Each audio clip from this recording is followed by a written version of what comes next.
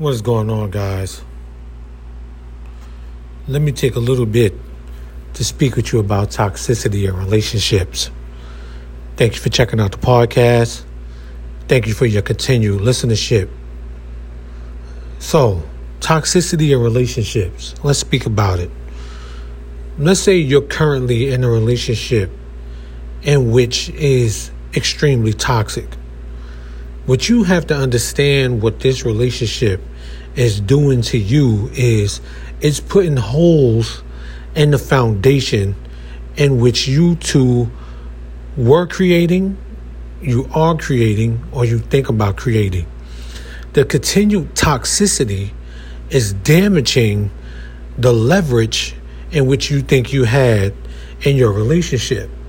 Now, you may think to yourself, where did this toxicity come from? Where did it build and how did it grow? Sometimes it comes from within.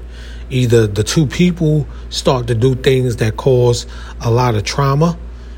There's a lot of drama involved, and this creates toxic fumes.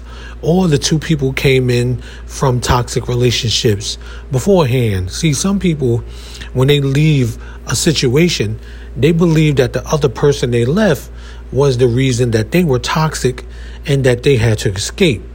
What they never do once they leave these situations, they don't do a cleansing of themselves, of their psyche, and they go get checked out, have therapy, and recondition themselves to be new.